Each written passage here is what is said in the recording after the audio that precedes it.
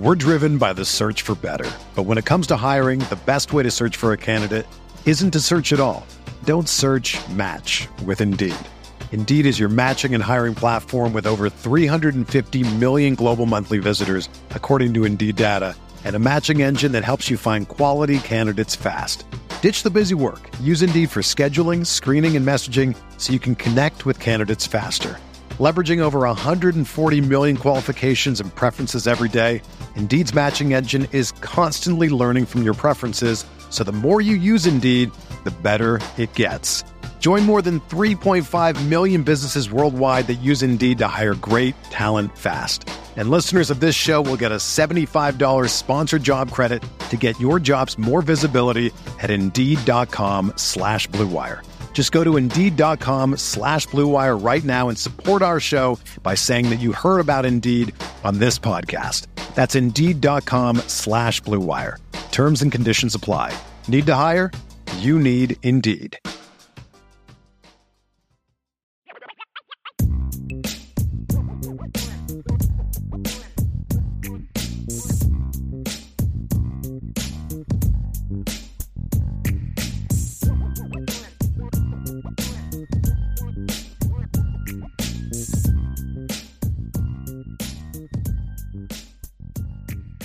Okay, here we go. Let's hit the mailbag, Brian. I know you got a bunch of stuff start up, ready to roll. Super chats, got all types of questions. Okay. Rob Osgood with the super chat. Thank you so much, Rob. Happy Saturday. Thank you for the show today. Nope. Got people, D Troll Hunter, talking about he's mowing the lawn today, so he's going to have us on there. So we're helping people get some yard work done. People cleaning their garages out today, listening to us. So we're trying to help the time go by. That's awesome. Okay. Gregory, thank you very much for the super chat, man. Thank you very, very much. With the influx of talent and elite offensive recruiting, do you see anyone transitioning to different positions than what they were recruited for initially? Does anyone on the offensive depth chart excite y'all personally at another position? Not another position that they're not already playing. You know, like the only kid that I would say would do that for me would be if there was some issues at running back and you said, hey, Micah Bell, we're gonna get you over here. You need you to help out at running back in the slot. Because, I mean, anytime you put a guy that runs a low 4.3 on offense, you get excited about it, right? And that's just because I'm an offensive guy. But you know who else gets excited about him running a low 4.3? Mike Mickens, Al Golden, you know what I mean? Right, like Marcus Freeman, those kind of guys. If talking about tight ends, if there was a need, I would have no problem if they were like, hey, can we move Cooper to defensive end? Cooper Flanagan to defensive end. He was a pretty good defensive end in high school. Okay. And so I could see him helping out there. Not that I would want that full time. I think he's a better tight end. But if you got into a pinch and you needed a field end, and at some point in time in his career, I could see Cooper Flanagan doing that. Kevin Bauman was a pretty good defensive end too. I just with all his injuries. But Cooper Flanagan was a legitimate, to me, Division I defensive end type. It would just be more of the lower level Division I, where he's a Notre Dame level tight end. Gotcha. It would be like he could maybe play at like Boise State as a defensive end. Okay. Or San Diego State as a defensive end. And that's not an insult because those are two of the better programs in the Group of 5 level. So that's why I'm purposely using them, not as like, oh, you can play at Boise, but more so like, I think you can play defensive end at a place like that, which is a good school. Sure. So that would be those would be guys. I mean, but there's really nobody else that you see playing a different position except like, okay, because some of those moves already happened. Josh Burnham's already moved down inside. You know who's one that I could see doing something? And again, if Notre Dame ever had a need for another like H-back, fullback type, and Preston Zinter was buried on the depth chart at linebacker, I would fight to get him over. Okay. Like that's because he was a really good tight end in high school. Really good tight end. But, his body type, he's 6'3", 225. He's more of that Davis Sherwood type of body type than he is Kevin Bauman, Holden Stace type. Sure.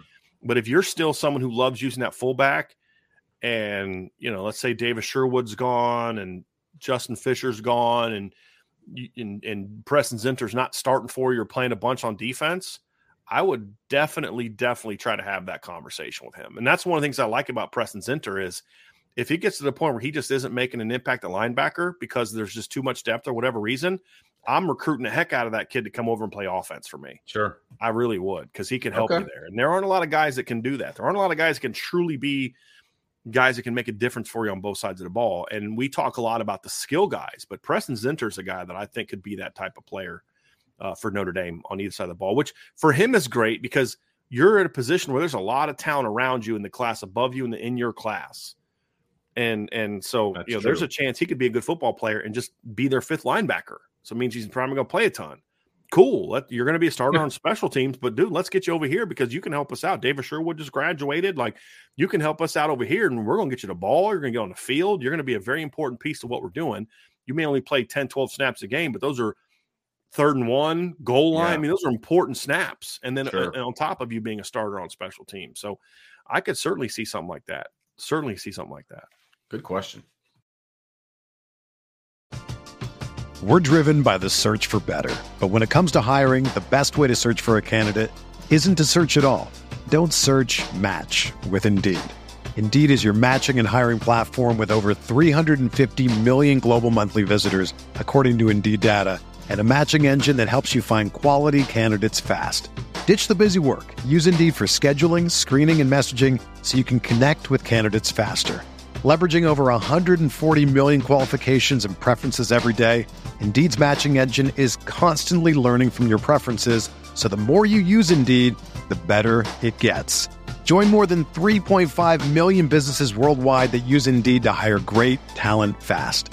And listeners of this show will get a $75 sponsored job credit to get your jobs more visibility at Indeed.com/Blue Wire. Just go to Indeed.com/Blue Wire right now and support our show by saying that you heard about Indeed on this podcast. That's Indeed.com/Blue Wire. Terms and conditions apply. Need to hire? You need Indeed. All right, let's get to some more here.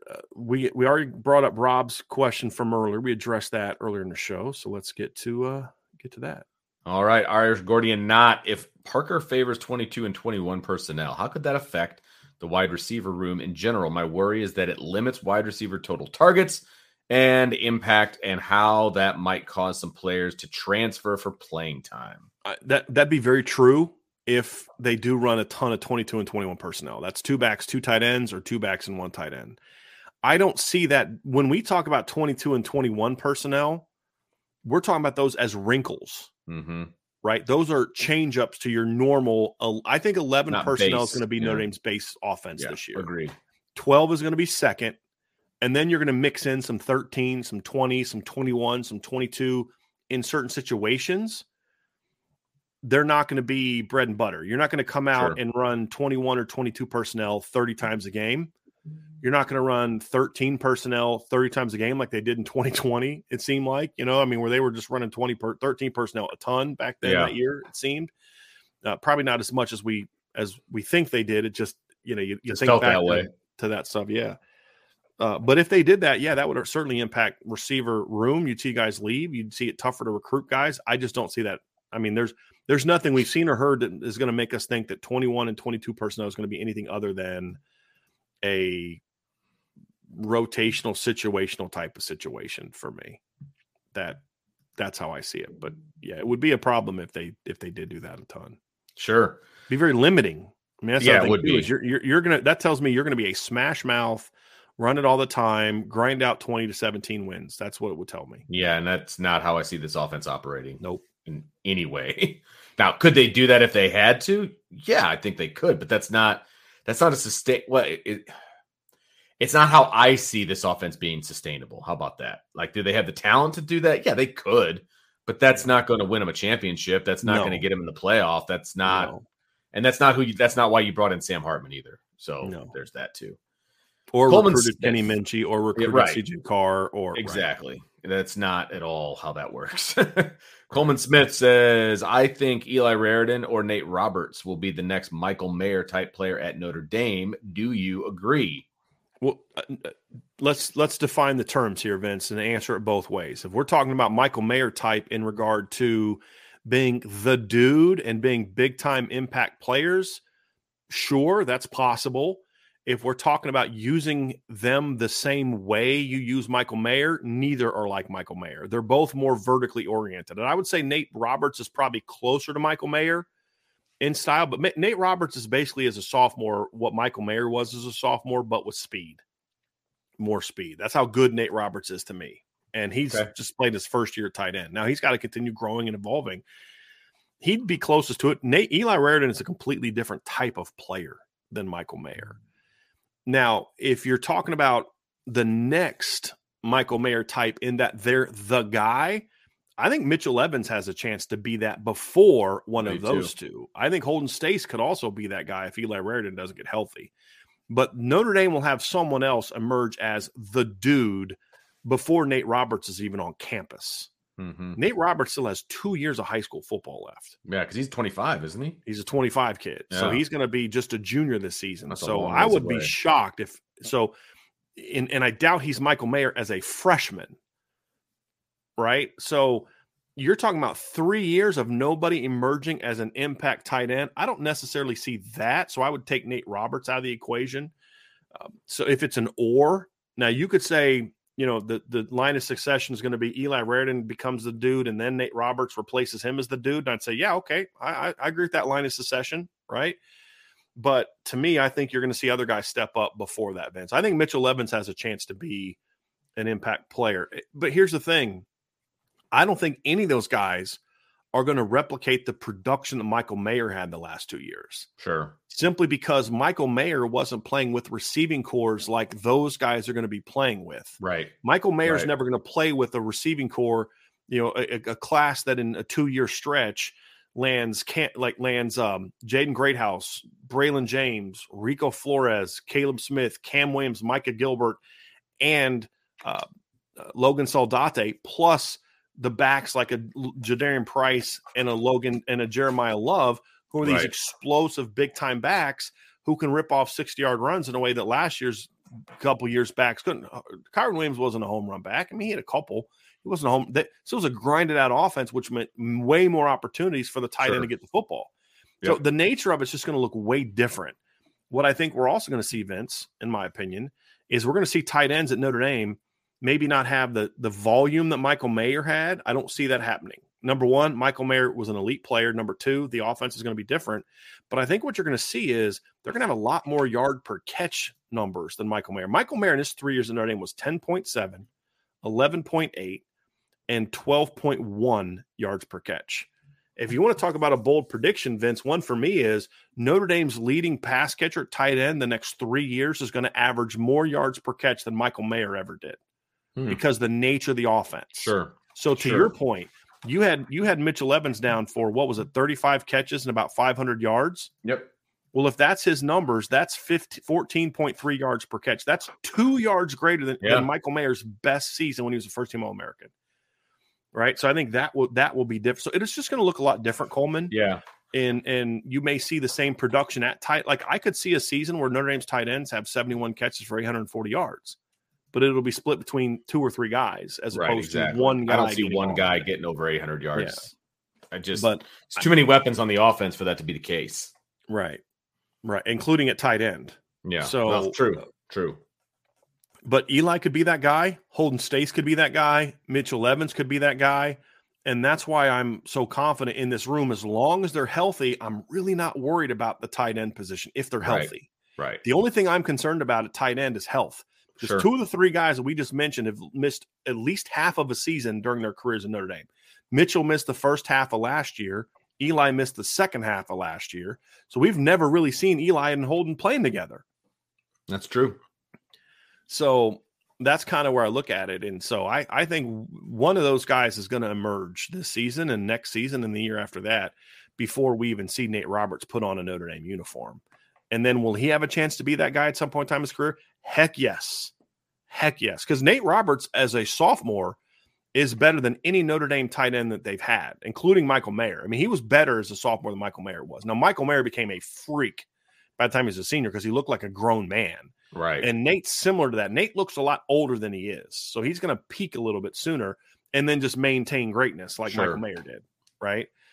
And that's what I could see from him. But we're 3 years away from seeing that kid in the Notre Dame uniform. So, and there's a lot of talent in the room now that has going to have a chance to be the quote unquote next Michael Mayer. And I hope that we don't do that as well, is compare every guy to Michael Mayer, because they're different players and they're going to be playing in different offenses and all that kind of stuff. So let them be their own guy. And these two kids are different players than Michael Mayer was, especially Eli Raritan. Eli Raritan, when I think about him, if you're going to compare him to a Notre Dame tight end, it's more like Cole Kmet, Troy Nicholas. Remember Troy Nicholas in his 1 year as a starter was like a vertical guy? Like he didn't catch a ton of balls, but when he did, it was like for big plays. He averaged like 15.6 yards per catch. I think that's more Eli than he is Michael, where he's just working short stuff all game. I think it's going to be more of that 15 plus, because he may only have 35 grabs, but they're for like 600 yards or something like that, because he's making big plays. I think it's going to be more, a lot closer to that than it will be to what we've seen in some of these other situations at tight end. I don't know what your thoughts are on that, Vince. Nope, I'm with you 100%. I don't see, because he kind of clarified, Coleman did, he's like production wise, he kind of said that, and I just from these guys, I just don't see 800 yards individually. Right. I just don't see that, but that doesn't mean they're not going to be the guy and be the go-to tight end. That it's a completely different set of situations. I don't know that Michael Mayer would have those yards in 2024. Exactly. When you look at what we anticipate the receiving core and the situation being on offense in 2024, maybe this year, because guys are still emerging.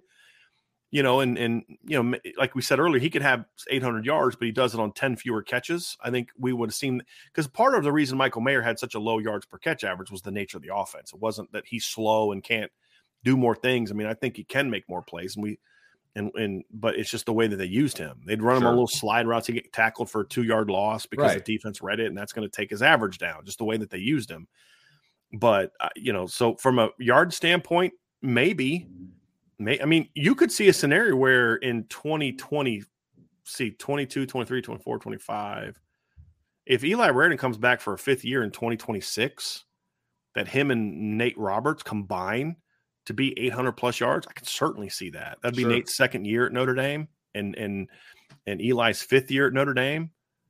Yeah, 22, 23, 24, 25, 26. Yeah.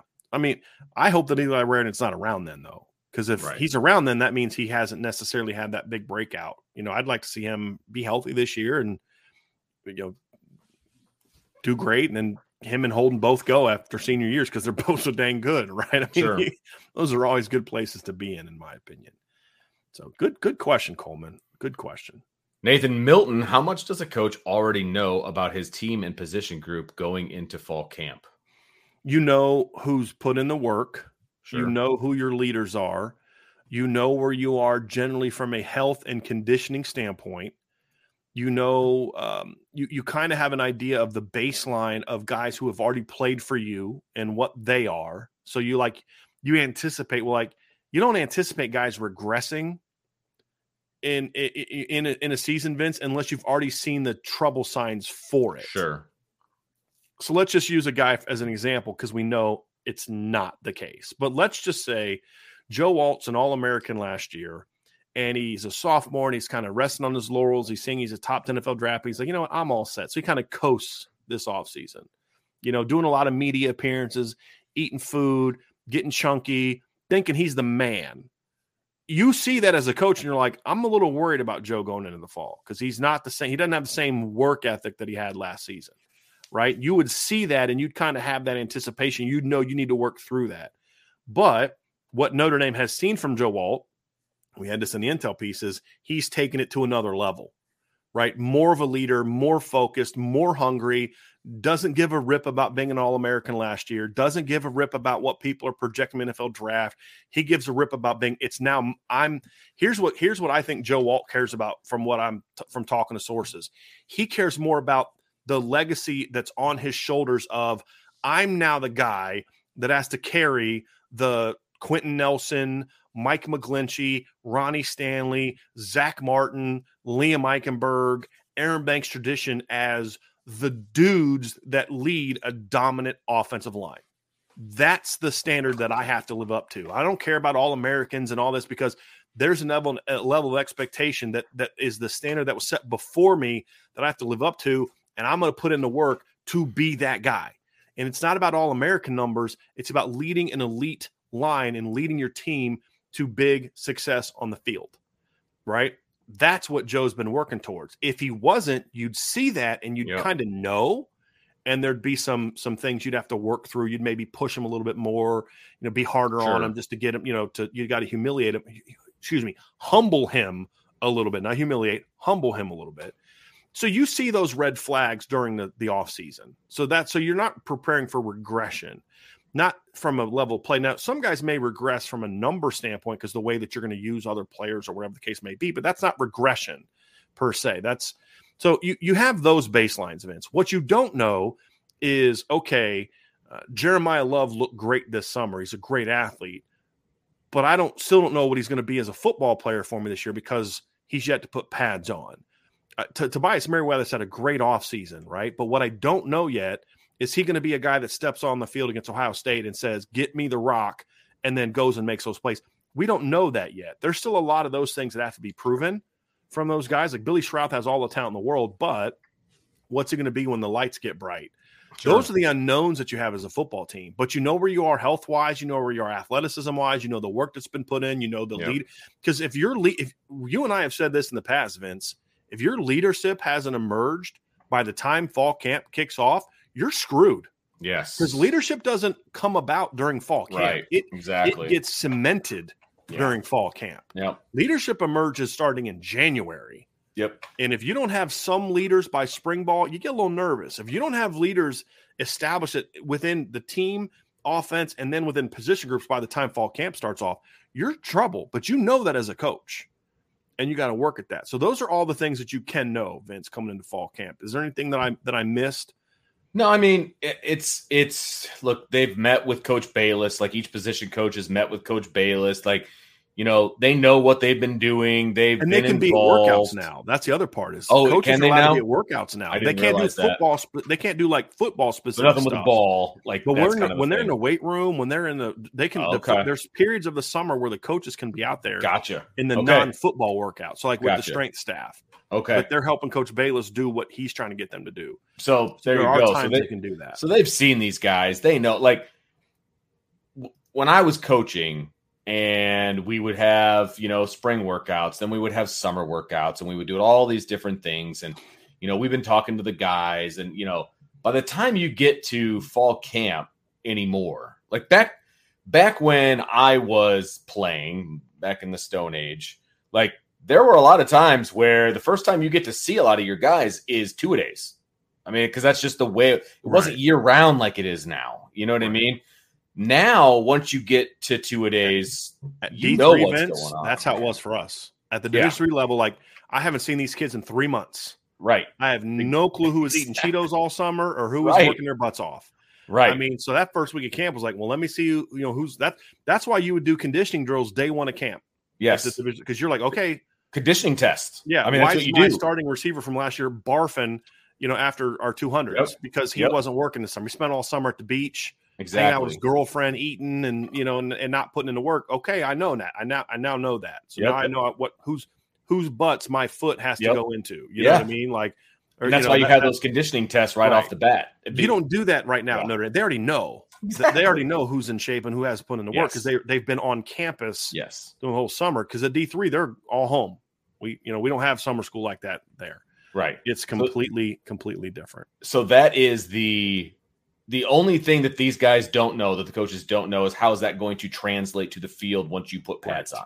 Because that's still going to be done it yet. That's still going to be a question because you can extrapolate from summer workouts all you want as to what it's going to look like, but you need to see it. I mean, you need to see these guys with pads on. Right. You need to see them thumping up against each other. You need to see you see defenders take guys to the ground. You need to see, the technique. You need to see it, right?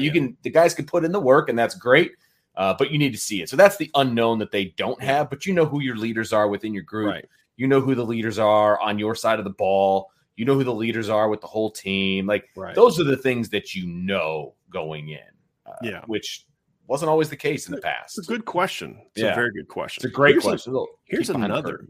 Yeah, I love those. Here's a Pardon me. Another interesting question, Vince. And I want to get you to answer first because I want to hear what I'm going to read it. I want to get your thoughts first. Man, okay. Andrew Gilmore asked, Michael Mayer was awesome, but was Tyler Eifert better? This is tough because I was a huge Tyler Eifert fan when he was at Notre Dame. There's no doubt about it. And Tyler, they were very different players, first of all. And I would say Tyler Eifert was a more athletic type of a tight end than Michael Mayer was. They approached their jobs differently with the way they executed, right? I would still give the nod to Michael Mayer because of all the production that he had and the fact that he was the focus of the offense and everybody knew he was the focus of the offense and still had the production that he had. So I'm going to give the nod to Michael Mayer, but they went about their jobs differently. Right. And you're not going to be bad if you had either one on your team. Correct. I love Tyler Eifert, but Michael Mayer was better. I'm glad I let you answer it first. Okay. Because there's two arguments to make, and they're both saying the same thing. One is you could say, well, the year that Tyler Eifert had 63 catches for 803 yards in 2011, he did so because he had Michael Floyd taking the pressure off because Michael Floyd had 100 catches for 1,100 yards. My counter would be, but Michael Floyd took a lot of production away from Tyler Eifert because he had 100 catches for 1,100 yards, right? There's always that counter argument to it as well. And then you say, well, look, 2012, Tyler Eifert didn't have the same level of production or the support around him, and he had 50 catches for 685 yards. It's a different type of offense. Right. My whole thing is it depends on what you want out of your tight end. Sure. If what you want out of your tight end is a guy that's going to be a move the chain, short to intermediate, just a horse of a weapon, then you're going to want Michael Mayer. For how I like tight ends, especially in today's age, I think Tyler Eifert was the more impactful player. Michael Mayer would have 8 catches for 100 yards. Tyler could do that on 5. I like more of a vertically oriented tight end. I like a tight end that I can line up in the boundary and say, you're going to run routes like a wide receiver. Tyler Eifert was as much of a boundary receiver as a senior as he was a tight end. No doubt. And that's what I like. And I think Michael Mayer is the more dominant player individually, like just a man. But to me, Tyler Eifert was the more dominant pass catcher because he could do so much. I mean, as good as Michael Mayer was, I don't know that Michael Mayer can get open and make the catch that Tyler had for the touchdown against Stanford. Remember that great back shoulder catch that he had against Stanford in 2012? That's to win it, wasn't it? Yeah, well, it was tied it. They were down, tied it. The one to win it, I think, was Tommy Reese thrown to T.J. Jones. Everett got knocked out. I believe that was the touchdown. I think so. I'm going to have to look that up, Vince. Hate when you ask questions and I think I know the answer, but I don't because then I have to look it up. But you're probably right. But the point being, when here's like to me, I prefer the Tyler Eifert style. Okay, is what I prefer. I just think that it was Tommy Reese hit T.J. Jones so it was the Eifert one tied it. So look, if you're telling me, hey, you can have Michael Mayer or Tyler Eifert, I'd say, okay, I'll take either one of those guys. Right, of course. But if I had a choice for me, I would take Tyler Eifert because of how I would run the offense. I can do more RPOs with him. I can do more pass game with him. The problem with Tyler Eifert, however, is with Tyler Eifert, if you wanted really powerful run blocking, you had to go 12 personnel and put Troy Nicholas in the game because Tyler wasn't a great blocker. Well, Mayer wasn't either until the second half of his junior year. Correct. Now, if Michael Mayer would have come back for his senior year, because remember, Tyler Eifert stayed 4 years at Notre Dame, then he would have been a much more effective blocker at that stage in his career, in my opinion. So it's one of those things where it's a win-win. It's about personal preference. I just think Tyler Eifert could hurt you in more ways. That's my thing. And I think if Michael Mayer would have been or Tyler Eifert would have been able to play in an offense like with a Sam Hartman, he would have put up crazy numbers. It just, but you could also say the same thing about Michael Mayer because then the ball would be spread around so much that Michael would get more opportunities in one-on-one. So they're both great. I think it really just comes down to personal preference. Yep. What exactly? Because they're different players. Because they're different types. Very of players. different players. Yeah, right. Michael Mayer's more Kyle Rudolph. Sure. Tyler Eifert's more of he's more Miles Boykin than he is Michael Mayer. You know what I mean? And as far as how you use him. So I thought, and he was, I thought, the more dominant player in my opinion, because but they're both phenomenal. I wish we could have seen him healthy in the NFL. Because when he was healthy, he's pretty good. He was. So they were both great players. I'm just going to get this one out of the way, Vince. D-Troll Hunter says, Vince, what was the review of Barbie? Well, I didn't see it. You didn't go, right? No, I did not go. The kids had a good time. That's all I care about. It was ridiculous how much money was spent at the movie theater for all of those people to go watch a movie and have snacks and everything else. But they all had a good time, and I had peace and quiet for a while. And so you got no complaints out of me. And, I would rather sacrifice my time at the theater for Irish Breakdown and for all of you. So you really took one for the team, Vince. Really did. It's a story, and I'm sticking to it. Because did they go see that yesterday, or did they sing that today? It was yesterday. Yeah, Ange and I went to the movies to see Sound of Freedom a couple weeks ago, which was, everyone should see it. I mean, just you have to see it, in my opinion. But it was nuts when we got drinks, we split a popcorn, and we both got a box of candy. I'm like, seriously? It cost that much? Mm-hmm. Back in the day, you could get 4 tickets and you and your 4 friends could all eat that much and it's just it's nuts. That's why we go up to Wonderland, man. Because the AMC here in Mishawaka, the popcorn area is really good though. Yeah, it is really good popcorn, but it's just it's expensive. It's like eating liquid gold, man. But if the missus wants to go there, and we're going there, you got that right. Get popcorn. Yeah, I'll gladly do so. Yep. Andrew Gilmore, do we have any tight ends that we can split out for a jump ball on the goal line? Yeah, a lot of them. I mean, obviously Mitchell Evans can do that. Holden Stace can do that. Once Eli Raridan is healthy, he can do that. So, yeah, absolutely. Yes. All 3 of those guys have the ability to do that, in my opinion. I'd say Eli probably, when healthy, the most because he's longer and taller. Sure. And as long as that basketball background, that bingo. Yeah, exactly. Yep. I mean, he was a double-double guy in high. I mean, he was a really good basketball player, high school basketball player, right? I mean, I promise you that if he wasn't a football player, there'd have been some lower level Division I and definitely some Division II teams that would have been recruiting Eli Raridan to play basketball. And he was a good basketball player in high school, no doubt. Now, he couldn't play it like Notre Dame, but you put those skills to use on the basketball court. I mean, yeah, absolutely. That's why I could see Eli Raridan being, if he's healthy, more of a Tyler Eifert type, right? Where it's almost like a better blocker. Because I mean, that was the thing that shocked me as a freshman with him is he was a really good. It shouldn't because his dad was an offensive tackle at Notre Dame. I mean, right? You think about it, you're like, yeah, okay, it makes sense now. But when you watch him in high school, this guy's an athlete. Yeah. And he would try hard in the run game in high school, but he was so skinny, he wasn't just a dominant blocker. Then he comes into Notre Dame, he's put on 10 pounds, he's muscular, and he's just really a good blocker. And you're just like, okay, that's just not fair. And now you're like, if he can get his athleticism back and stay healthy, he's got a chance to be a great all-around tight end. Yeah. Even more so than maybe Michael Mayer, dare I say, because it took Michael Mayer 2.5 years to become a quality blocker. Yes, it did. If we're being honest. No, it did. And Eli, that's the one thing he did well as a freshman. So I try not to talk about him too much, Vince, because I almost don't want to jinx it. Sure. But if Eli Raridan is healthy at any point in his career, and healthy to me is not just physically healthy, but your game is back to what it was, he's got a chance to be a star. I just don't know that it's going to be this year because of other players around, but also I want to baby him as much as I can this year, man. I just don't. He's got a very bright future. It's okay if you redshirt him this year. Play him in 4 games. Take as long as other guys are playing well. There's no need to rush him back and then get him healthy for next year because he could be a special player for you if you can keep the injury bug away from him moving forward. But when you've torn the same ACL twice, right. Yeah. So, somebody just asked, Combs said, who wins a one-on-one in basketball? Eli Raridan or Joe Otting?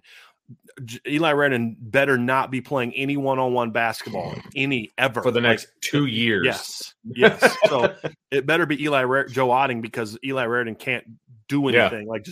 You're not allowed to jump. Because Eli's on the bench change direction. Cheering. Yes. Now, coming out of high school, probably Eli. He's just too fast for Joe. Yeah, but Joe Otting is a very good high school basketball player as well. But sure. Eli's but Eli was going coast to coast. Eli's 3 inches taller. He can jump higher. He's faster. He's more athletic. If this mythical thing ever happened, I would take Raridan. Yeah, unless Joe just boxed him up all day. But again, Eli's got 3 inches on him. Right. And we calling fouls? Like, is there, is Joe just beating the crap out of him? That would have to be what Joe would have to kind of, that's part of the negotiation for how the game is going to be played. So, right. Yeah. We'll see how that one goes. But yeah, really good question so far, Vince. David Lowe. So I don't know much about the tight ends. Who's the next guy to most likely get drafted on our roster? All of them? Whoever the next guy that's eligible. Yeah. I mean, I'd say Mitchell Evans simply because he's the closest to the NFL draft. Yeah. But Vince, I would argue that right now, as freshmen, Notre Dame has 4. When you include the freshmen, Notre Dame has 4 players with NFL potential on there to varying degrees. Right? He said drafted, not drafted in like the first round. Sure. Yeah. Exactly. I think that Mitchell Evans, Holden Stacy, Eli Raridon, and Cooper Flanagan all have NFL draft talent. Sure. Now, will they all get there? I don't know. But I could see, I'll be shocked if the 3 older guys aren't drafted. Shocked. Yeah. It would have to be injury related or something like that. Like Eli Raridon never pans out because of the injuries, or Holden battles injuries, or Mitchell can't stay healthy. But if they're all healthy, they'll all be drafted. Guys, when Georgia was really good, they had John Michael. What's the guy's name? John David Fitzpatrick or something like that, right? Let me find this guy from Georgia from 2 years ago. He was like their number 3 tight end. Let me find him. Yeah, John Fitzpatrick had 5 catches for 55 yards in 2021. The year before, he had 10 catches for 95 yards. And the year before, he had 1 for 22, and he got drafted, right? Because of how good Georgia was. If that guy can get drafted, all Notre Dame guys, and that's not a knock on him. He's a good football player. He's just buried on the depth chart behind Darnell Washington, and Brock Bowers. So they recognize the talent. I think, the other thing is going to hurt, the other thing is going to help Notre Dame's depth at tight end is they're going to look and say, man, like Brock Wright's a starting tight end in the NFL now. Now, we'll see if he holds on to that job. Detroit drafted Sam Laporta.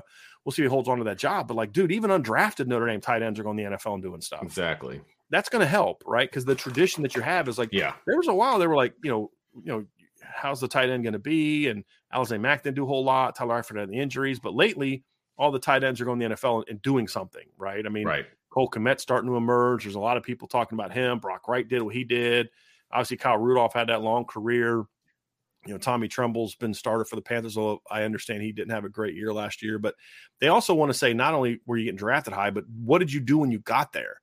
One thing that helps Notre Dame's tradition as far as why Notre Dame gets a little bit of benefit of the doubt when it comes to drafting their offensive line, at least when Harry was here, is because these guys would go to the NFL and do something.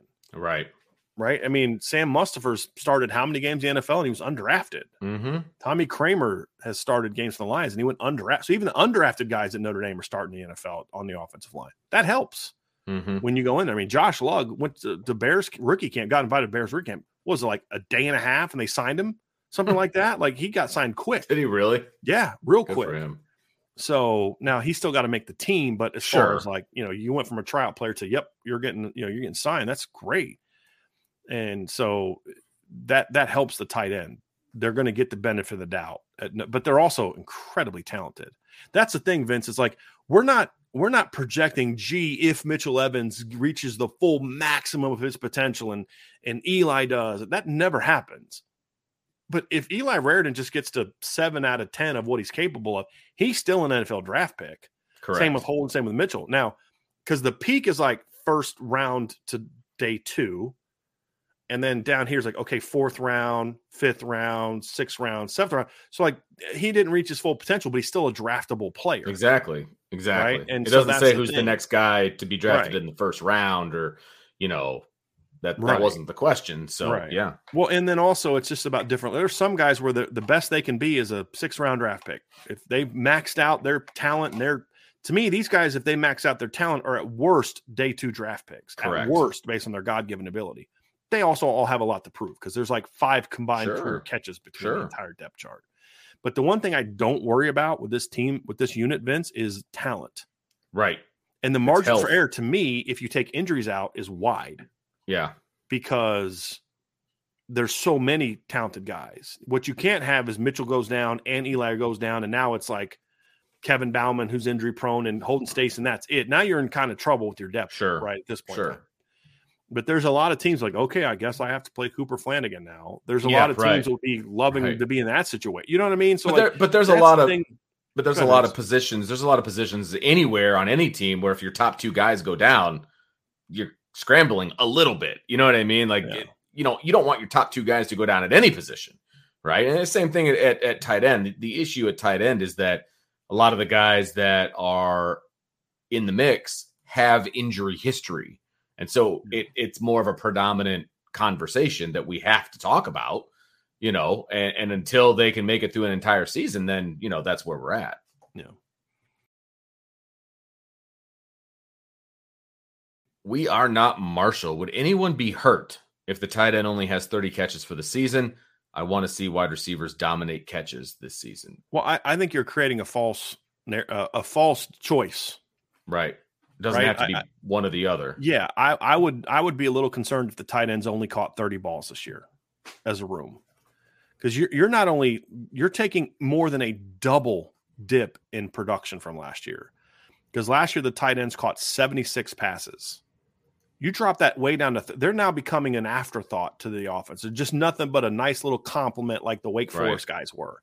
That is, to me, the reason that, why I would be hurt by that? I don't think that receivers dominating equals tight ends can't be factors beyond 30 catches. Correct. I think that's a false choice there. If you were to jump that up to like 40 to 45, 50, I could definitely live with that. I'd be much more comfortable if you gave me 40 plus as my options, Vince, because what was my prediction? Like 50, still catch at least 50 balls. It's 50. That's still way less than last year. And you got to think about it. So if they only caught 50 this year, that's 76 fewer than last year. But they're going to probably run more plays this year in the pass game. There's going to be more pass game opportunities this year. So you're going to see at least 25 balls. If they only throw the same amount of times they threw last year, Vince, there's still 26 balls between what they would do this year at my prediction of 50 going to the receivers. Then you got to look at the fact that they're probably going to throw the ball more this year than they did last year. And that's going to factor into it as well. Notre Dame only attempted 338 passes last year. They attempted 451 the year before.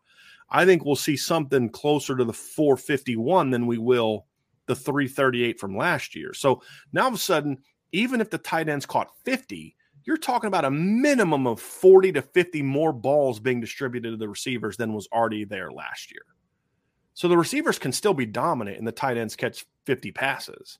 Sure. So I would be because now all of a sudden 30, that's less than 3 catches a game for the tight end position. That's barely 2, Vince. So let's go 30 divided by 13, right? So we're just going to go regular season plus 1 postseason game. Talking about 2.3 catches per game. Yeah.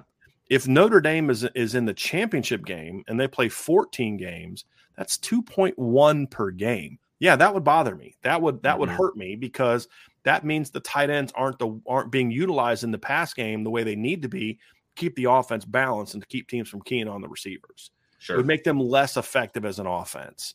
So yeah, that would bother me a little bit. Yeah, that means they're not using all of their weapons too. Right. Because if you want it to be wide receiver dominant, okay, I can get on board with them being wide receiver dominant. Sure. But you still have to use the tight end in order to make sure that you're wide receiver dominant. Because if the if the tight end and the second tight end are actual legitimate options, that's going to allow you to throw to the wide receivers more often too. So it's all of the above, right? It's not one or the other. Let's look at some numbers too, Vince, from other teams that have had really dominant wide receiving cores. In 2019, LSU had a dominant receiving core. Their tight end still caught 60 balls that year. You had 47 for Thaddeus Moss. You had 12 for Stephen Sullivan. That's 59. And then you had this kid down here, Jamal Pettigrew, who caught a pass. So that's 60 catches. Right. So now, again, LSU threw the ball a lot more than Notre Dame's going to throw the ball. I get all that. They threw 567 times. So, again, happy medium, 45 to 50 as opposed to 60. Right. You look at Alabama in 2020, and they played 13 games, even though they won a title because the COVID year. Their starting tight end had 18 catches.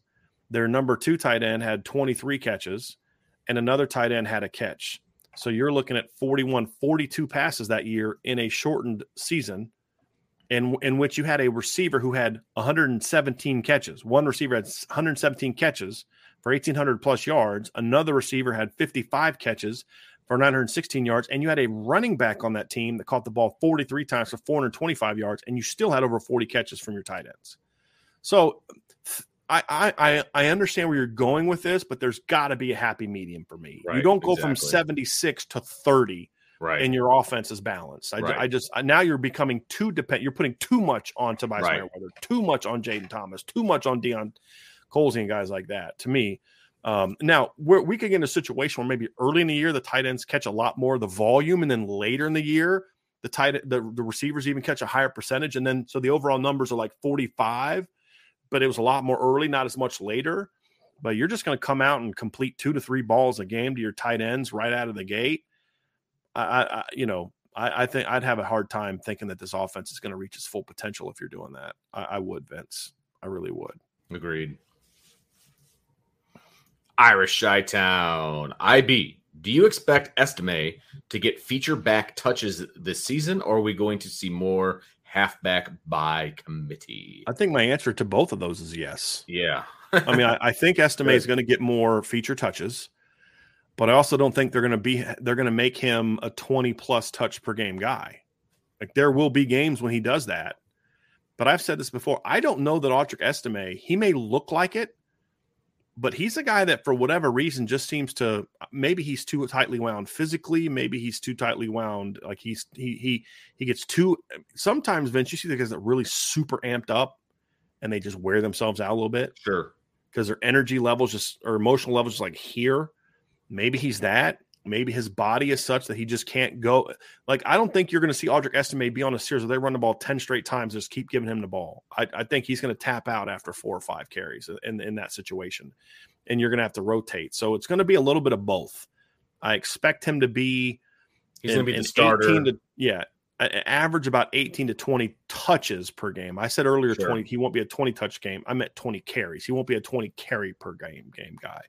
But, 15 to 18 carries and 3 to 5 checkdowns is a good day's work. And then there's going to be other games where it's like 10 to 12 carries and 3 to 5 catches because you're whooping somebody pretty good. Right. So it's a little bit of both.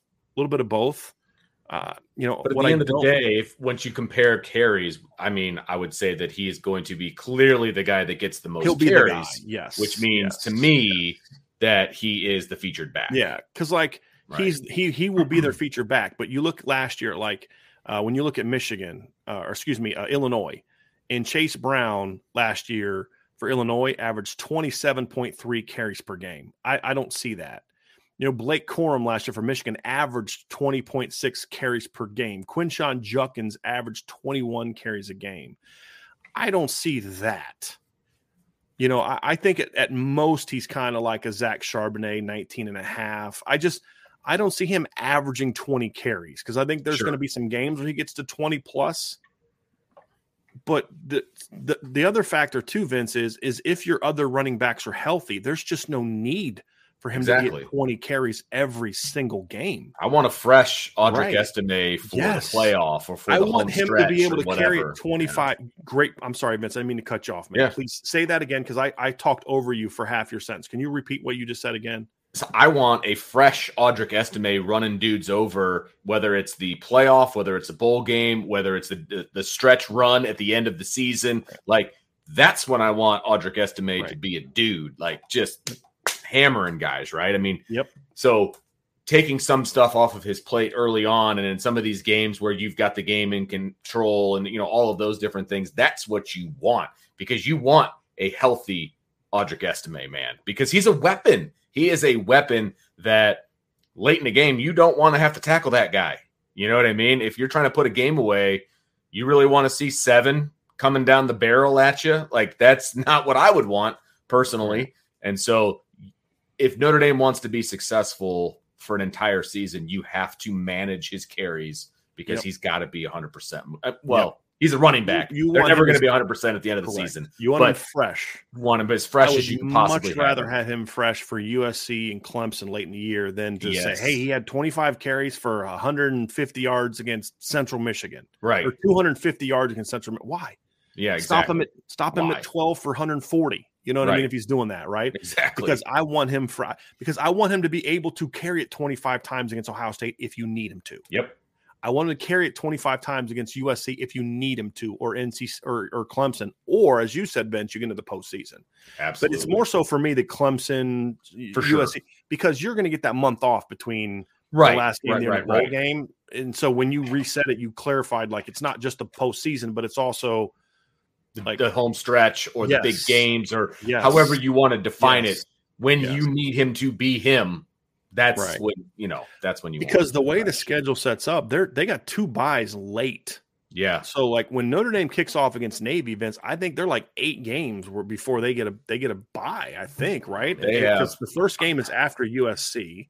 They're going to be done with half their schedule before the calendar turned to October. Almost, yeah. They're going to be in Game 5, right? No, Game 6. Duke's on September 30th. They have half their schedule done. By the time it gets to October 1st. Play 1, 2, 3, 4, 5, 6, 7, 8 games before they get to a bye. Yeah. Then they have basically they have 0 byes in the first 8 weeks. Then they have 2 byes in the last 6 weeks. Correct. If you can have him somewhat fresh coming out of USC, he's going to be really fresh against Clemson. Yeah. Now, again, that doesn't mean you limit him to 12 carries against Ohio State because you're trying to save him for Clemson. No. You limit him against Tennessee State and Central Michigan to keep him fresh for Ohio State. Correct. Here's the other part. If they're healthy, this also isn't just about resting Audric. This is about I need to get the ball in Jadarian Price's hands. Yeah. At least 5 to 7 times a game. Jabron Payne is a guy that needs to play because they're good football players. And from a preparation standpoint, last year with Notre Dame, because of the way they used Chris Tyree, you literally had to prepare for no diversity at running back. None. Late in the year. It was, we got to stop duo. Now, some people could do it. Some people couldn't. The teams that tried to do it with their base defense, like Clemson, Syracuse, couldn't do it. Yeah. The only teams that could do it, like Navy, slowed down the run. USC did because they just said we're going to bring more guys than you can block and make Drew Pine beat us. Right. And he barely did one and couldn't the other. And that's not a Drew Pine thing. That's what you got to take something away. Correct. You got to try to make some team beat. That's you always another part of their offense. That's just what you do as a defensive coordinator. When the other team has way more talent, that's what you do. And so that's just kind of how they did it. So when you look at it, Vince, it's like this year, however. Yes, Jadarian Price can run duo and inside zone, but there's going to be other things you want to do to get him the ball that's a little different than Audric. Maybe you're just duoing and off tackle with Audric, and then you bring Jabron Payne and you let him hit, a buck sweep, or you let him hit a counter where he's just got that little quickness in that read. And Jadarian, you're just like, we're running stretch, we're going to toss him the ball. Now all of a sudden you're a team like, good God, there's like 8 different run concepts we have to prepare for. Exactly. And Audric can run all of them, but you're going to emphasize them there. So you say, well, we know what's coming. Yeah, you may know what's coming, but you have to have scheme prepared to stop all 8 of those different concepts, right? Or 7 or whatever the case, 6 or whatever the case may be. But it's like when you're getting hammered with that, so with one guy, you got to chase him left and right. With the other guy, he's going to run it down your throat. That can wear on a defense. Heck yeah, it really can wear on a defense. And then you go 21 personnel, and you can do any of it, all of the above. And then the next series, we just went 12 personnel and literally did a 10-play drive. We ran the ball 8 times, and then the next series we're going to come out and go 10 and throw it on you. Right, that's where you need to be. Or 11 and throw it on you. And that's where I want Notre Dame to be this year. I do. Yep. So we'll see if they get there or not. But the point being that Audric will be their number 1 back as long as he's healthy. It just may not look the same way it did for Muhammad Ibrahim and Chase Brown and guys like that were averaging 25 plus touches a game. Like Chase Brown last year, this was his carries starting with Indiana on to Northwestern when he I think got dinged up. 36, 20, 20, 25, 31, 41, 32, 33, 23, 29, 19. I do not want Audric Estime touching the ball that many times. Sir. No way. There's no need for it. They had to at Illinois. That's all they had on offense was Chase Brown. Notre Dame doesn't have that. They don't. Illinois. There was a big drop off between RB1 and RB2 in Illinois last year. There's a drop off here, but it's not that great if everybody's healthy. And you take advantage of that, in my opinion. And that's what I expect Notre Dame to do this season. Sure. Andre has a question. What is a traditional tight end now compared to 10 years ago? Is there such a thing as true pass catching tight end and or a blocking tight end that can catch? You kind of, so to answer your question, Andre, the answer is a traditional tight end today is a tight end from 10 years ago. If that makes sense, right? Like it's a throwback. It's more of that, like he said, Vince, it's that guy that can line up and block on the edge. There's old school tight ends that are the guys that they were like glorified tackles. They just line up and block. That's not what I'm referring to. I'm talking about like, the 1980s, the 1990s tight ends, the guys that were before Shannon Sharp really took over, the guys that were like, they would line up attached and they could block their butts off, but they were also weapons in the pass game. You think of what the Redskins used to have, Clint Didier and those kind of guys where they were true tight ends, but they were in that they could block, but they were also weapons in the pass game, but they were short game, intermediate game, occasionally stretch the ball down the field. So that's the style of play where even though Shannon Sharp played in the 90s, he was a modern day tight end. He was ahead of his time, in my opinion. But that's what I mean by that, in the difference between traditional tight end and now. Modern tight end now is like you're playing W, you're playing in the slot, you're moving out wide. You're more multiple. You're Brock Bowers. Right. Michael Mayer was a traditional tight end. Yep. He can move all around, but he was a big physical lineup, right. And you're going to be used a certain way. Where Brock Bowers is more of a, use the word modern tight end. Sure. And they're both effective, but a lot of teams are, depending on the offense, you're looking for that other type of guy. You want the modern guy in your offense. Yeah. Modern. I want more, well, sort of. I want a modern guy, but I don't necessarily want Brock Bowers. I want a tight end that can block. Okay. He doesn't have to be a great blocker, but he has to be able to block. And I don't think Brock Bowers is much of a blocker. Now, he may become, he was only a sophomore last year. Like, the dude's got time. I mean, Michael Mayer wasn't a great blocker as a sophomore either. Right. Tyler Eifert, I could line him up and he could block a 9 technique. He wasn't going to dominate, but he could do it. I could run outside zone to his side. You know what I'm saying? But with the way that I run the game, I mean, he's as a blocker, he's my backside blocker. I'm an inside zone counter. I mean, he's a movement guy. He's blocking, split zone. He's blocking the backside. He's just get in backside of that 9 technique or just get inside that 7 technique and get in his way. That's what I really needed him to do. I don't need him to be an old school. We're running like it back in the day when you're running power O, your tight end had to be a great blocker. He was either going to down block up to a linebacker, or he was going to kick out the 9 technique, depending on how you blocked your power O. If you had a fullback, then you have the fullback kind of kicking that out, and you could bring your tight end open. Other teams would run power O, where the tight end would block the 9 technique, and the fullback was your lead blocker. It just depends on how you want to do it. Sure. Either way, you needed a butt kicker at tight end to do that. Yep. And that's more of a traditional guy. Yep. I don't need that in my offense. Sure. But I like a tight end that can line up all over the field and be a legitimate pass game weapon, and that can hold his own in the run game. Right. And Tyler can hold his own. He just is. But if you wanted to run power football like Notre Dame did in 2012, you had to put Troy Nicholas in the game. I mean, just right. And that's okay. Troy Nicholas is a traditional tight end. He is an old school tight end. He is a 30 catch, 15 yards per catch kind of guy. And so I hope that answers your question, Andre.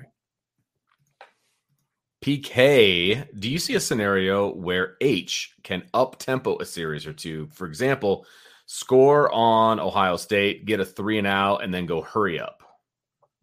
I think this is this guy's asked this question a bunch. He's really keeps asking about like hurry up in 2 minutes. Yes, Notre Dame will change tempos this year. I promise you. Can they do that? Of course. That's something Sam Hartman has done a ton. And then there was a discussion in the chat about like running. And you can go up tempo and not run your quarterback. You don't have to have a mobile running. Now, Sam Hartman can run.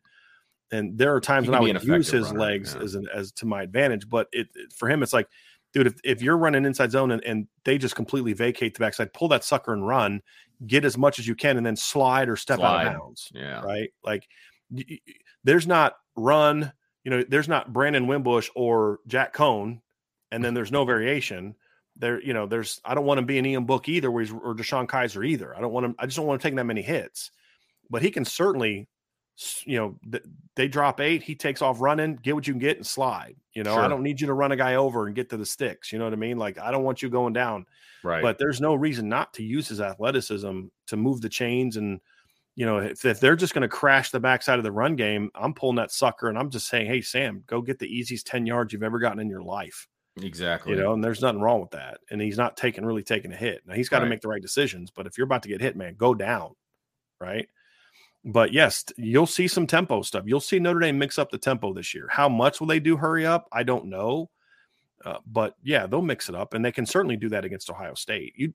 The thing is, you've also got to be mindful of where your defense is. Sure. And so in your scenario right here, I don't know if, Ohio State goes 3 and out. Do you quickly go tempo and then get your defense right back on the field? Maybe. But there's got to be some communication. And this is where Marcus Freeman's going to play a big role. You may have gone 3 and out because their quarterback missed a read. You blew a coverage. He didn't see it.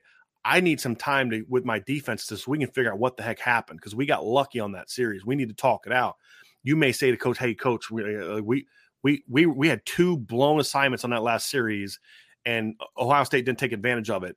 You do that again the next series, I promise you they'll take advantage of it. Sure. Right?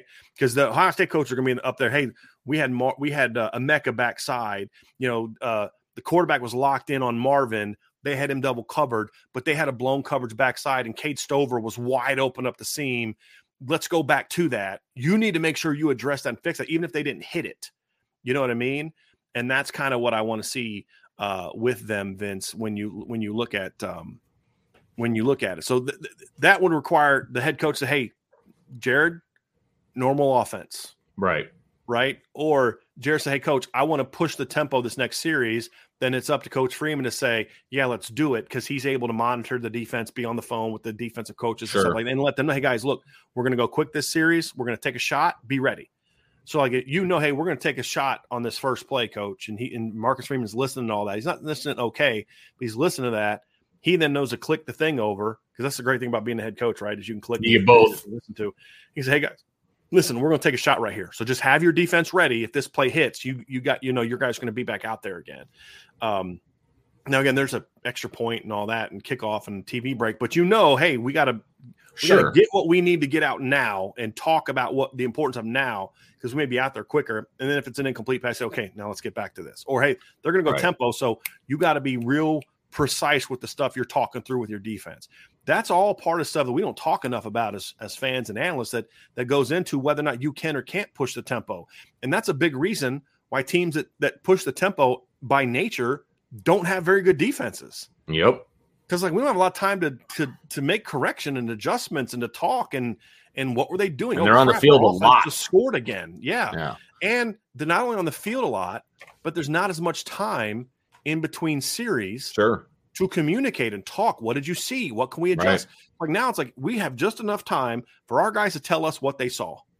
And then we don't have a lot of time as a staff to say, because what you do is you say, you're talking through it. This is what we saw. This is what we saw. And then, okay, hang out here. Then you guys get on the phones okay, what do we, this is what they did. Right. So they saw this. It's a process. But if your team's got a really fast offense, you may only get what they saw. And then your D coordinator's got to kind of on the fly make adjustments with his calls, where in a more traditional setting, you guys can talk as a staff, then go back and say, okay, guys, listen, the next time they do this is how we need to handle that. This is the adjustment. This is what happened. And the less time you have to handle that, the less effective you're going to be, which is partly why teams there's practice reasons why, but in game, that's a reason why defensively, because you're ever why are these teams that play part of air raid offense? They're constantly blowing coverages.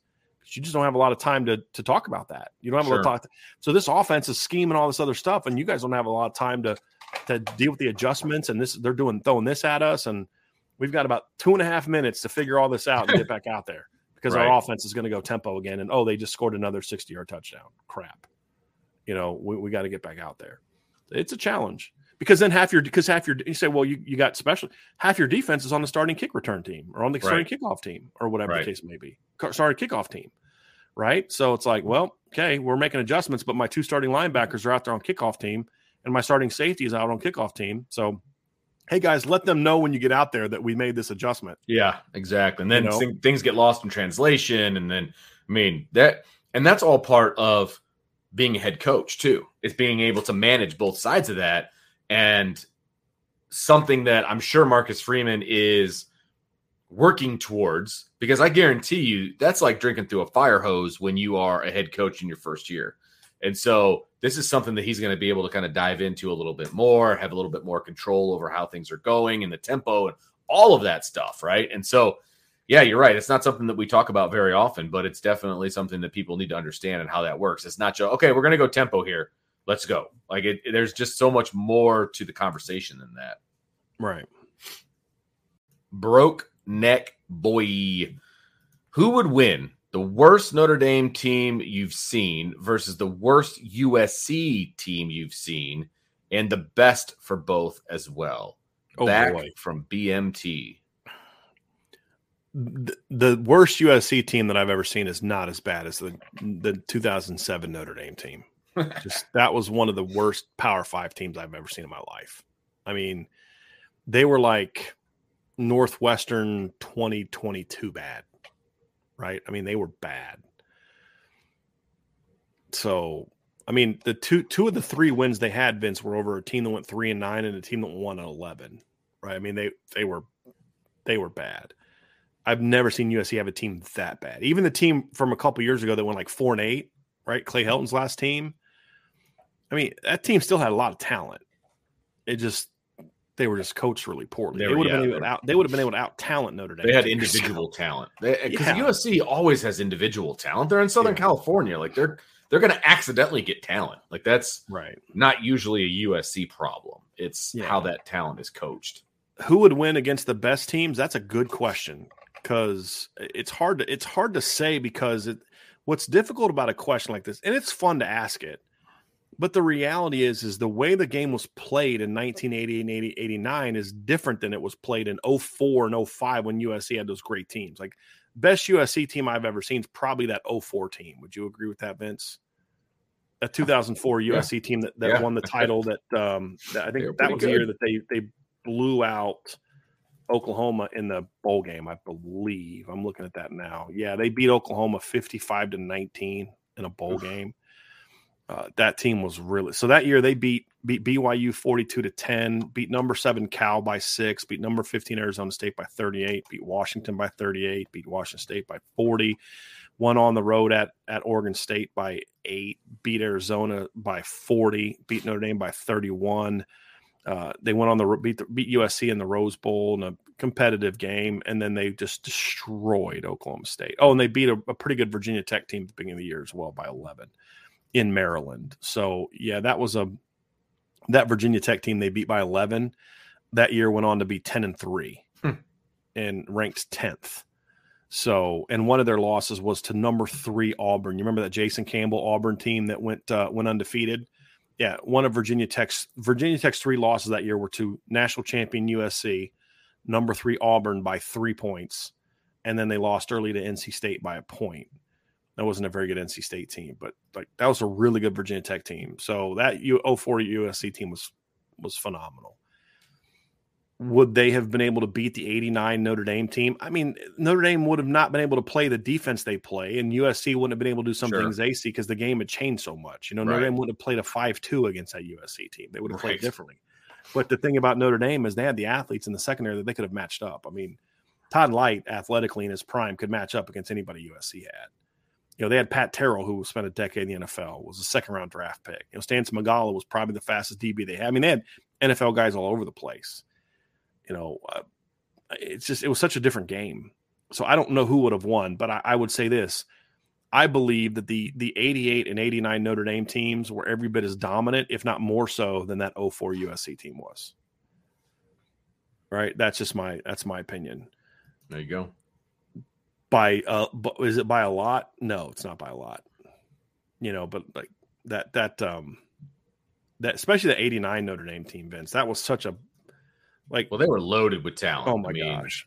I mean, the only reason they didn't win it all was because they had to play the national champs on the road and they were getting payback. But I mean, they beat a Virginia team that year in the first game of the year, 36-13. It was not that close. That Virginia team finished 10-3. They beat number 2 Michigan that year on the road. If you remember, Rocket, Michigan that year went 10-2. Michigan's only losses were to Notre Dame and USC. They lost to USC by a touchdown in the Rose Bowl. Notre Dame beat USC that year as well. That USC team was pretty good as well. They finished ranked 8th in the polls. Notre Dame that year beat number 7 Pittsburgh 45-7. They beat number 17 Penn State on the road 34-23, and then they beat number 1 Colorado in the bowl game by 15. It was an undefeated Colorado team that they beat in the Orange Bowl by 15. So, I mean, they were a really good football team. Penn State that year finished 15th. So that year, let me just look this up real quick. I'm gonna give you, this is the rankings of the teams that Notre Dame beat that year, the final season rankings of who they beat that year. And let me just get to this. I'm gonna pull all these up. So Notre Dame that year beat, this is end of season rankings. They beat number 18 Virginia by 23, and it wasn't that close. It could have been way worse. It was like 23 or something like that, nothing at halftime. They beat number 7 Michigan on the road by 5. They beat number 16 Michigan State by 8. They knocked out, Air Force was ranked 17th at the time. Notre Dame beat them by 14 at their place. Air Force finished unranked but 8-4-1. They beat number 8 USC 28-24. They beat number 17 Pittsburgh, just end of season ranking, 45-7. Miami only beat them by 21. And then their other games that year, they lost to Notre Dame by 38, Miami the next week or 2 weeks later by 21, and then they lost to Penn State by 3. A Penn State team that finished 15th, that Notre Dame went on the road and beat by 11, and then they beat number 4 Colorado by 15. Like, that was a dominant Notre Dame team. So that would have been a great matchup. Yeah. But to compare them directly, like different logistically, eras, it's just different. It's different eras. Yeah, exactly. Yeah. But they were both great teams. That was a great USC team. Like, that 04 USC team is one of those ones you're like, yeah, I would have loved to have seen. Like, here would have been a better matchup to discuss. I would have loved to have seen 04 USC against 2000 Miami. That would have been a game I would have liked to have seen, right? Because that's more in the same era. Sure. It's like saying I would love to have seen 19 LSU against 18 Clemson, right? Or, something like, it's just more in line with each other. 13 Florida State or something like that, right? It's the same era, same game. You can do those hypothetical matchups. I can't compare what Notre Dame was in 1988 to modern times because they probably wouldn't be running the same offense, but the talent would still be elite. They'd just be doing something a little bit different. Like if Lou Holtz was coaching today, my guess would be he'd be running stuff like what Stanford was running under Harbaugh from like 08 and David Shaw from like 08 to 12 and 13. And they'd be doing exactly what Stanford did, but with way better players. Mm-hmm. That's kind of what I think they would be. So just a different game. But yeah, I mean, that Notre Dame team was in 89 was even more dominant than the 88 team was. I mean, they really were. It's just the 88 team won all their games, and the 89 team lost once to the national champs. Right. Well, in today's era, Notre Dame would have got a rematch against that 89. Exactly. They would have had another shot. I would have liked to have seen that.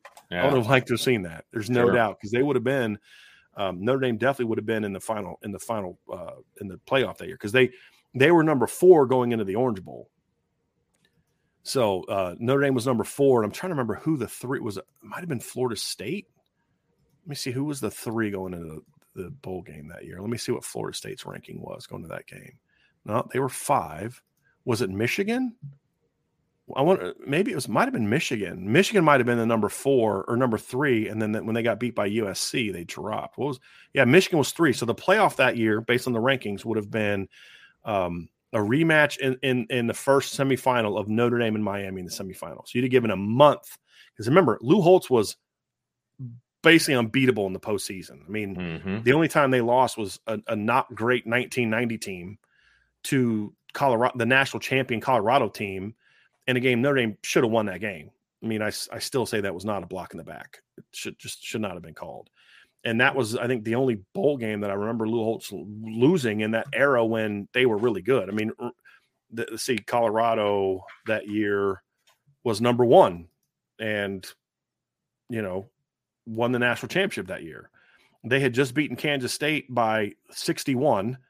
They beat number 3 Nebraska on the road by 15. They beat Notre Dame by 1. And that was a 3-loss Notre Dame team. You know what I mean? So, like, Lou Holtz in a bowl game, you didn't want that smoke. Mhm. So if you'd have given Lou Holtz a month to prepare for that 89 team with the rematch of we want payback, come on, man. Yeah. Then you'd have had in the other semifinal game, you'd have had Michigan. You'd have had Michigan would have played Colorado, and the other. Oh, hold on a second. Let me look. See who did I say the other team? It was Notre Dame, Miami, Michigan, and who was the? You never said the fourth one. You Miami said Michigan. was number 1 going into it, right? Notre Dame was number 4. Michigan was 3. Would it have been Nebraska? No, it wouldn't have been Nebraska. Colorado? What was Colorado in 89? I'm trying to find Colorado in 18. I don't know if it was Colorado or not.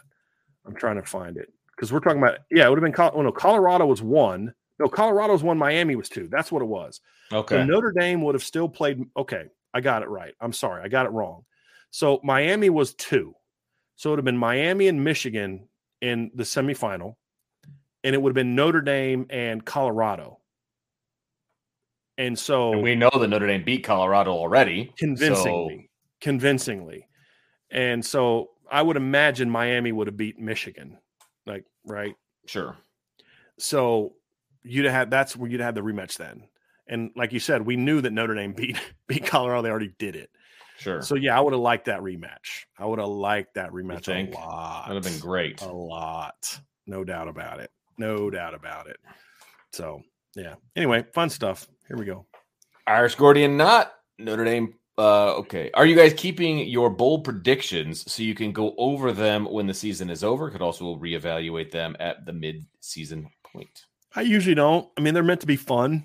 Yeah, exactly. Like, I'll actually have actual season predictions we'll do before the season starts that I would look back at more. The bold predictions are meant to be fun. If Notre Dame reaches half their bold predictions for this year, they're going to be freaking unreal. I mean, that's the whole point of it being a bold prediction. It's meant to be a little bit of fun. Right. So I don't track them. We just kind of have some fun with it. You can. I mean, you guys can, and we, bring them up later in the year. Ask us about them. And we can laugh about them, or we can be like, yeah, see, told you. Yeah. No, I wouldn't do that because it's like, dude, they were bold. The whole thing we say is they're bold, yeah, right? Exactly. If we get them right, it just means that Notre Dame's really good. Andre Neely wants to know, are we a nickel-based defense? Depends on the week. There will be times this year where they will be, Andre, yeah. Like there are going to be games where you're going to see Notre Dame be more balanced and, some nickel, some base. NC State, most likely, a lot of nickel. Ohio State, you're going to need to mix it up because the way Ohio State, if Ohio State's running the ball like they're capable of, you could get in trouble if you just go base all the time. Nickel. Yeah. You have to be careful about the matchups and sure. Because what Ohio State's going to try to do is say, hey, if we can get you into your base defense with a third linebacker on the field, then what we're going to do is, and we're going to then say, and we're going to put Marvin Harrison into the slot, which they will do at times, and say we're going to get him matched up against your linebacker and safety. Right. And then what does Notre Dame do to match that? You know what I mean? That's part of the chess match. That's the chess match. You got to be careful, right? Yep. But then like USC, you're going to be in nickel a lot. Clemson, you're going to be probably a little bit more balanced, but spend a decent amount of time in nickel. Pitt, you're going to be you're in your base defense a lot more. Central Michigan, you're going to be in your base defense a lot more. Tennessee State, you're going to be in your base defense a lot more.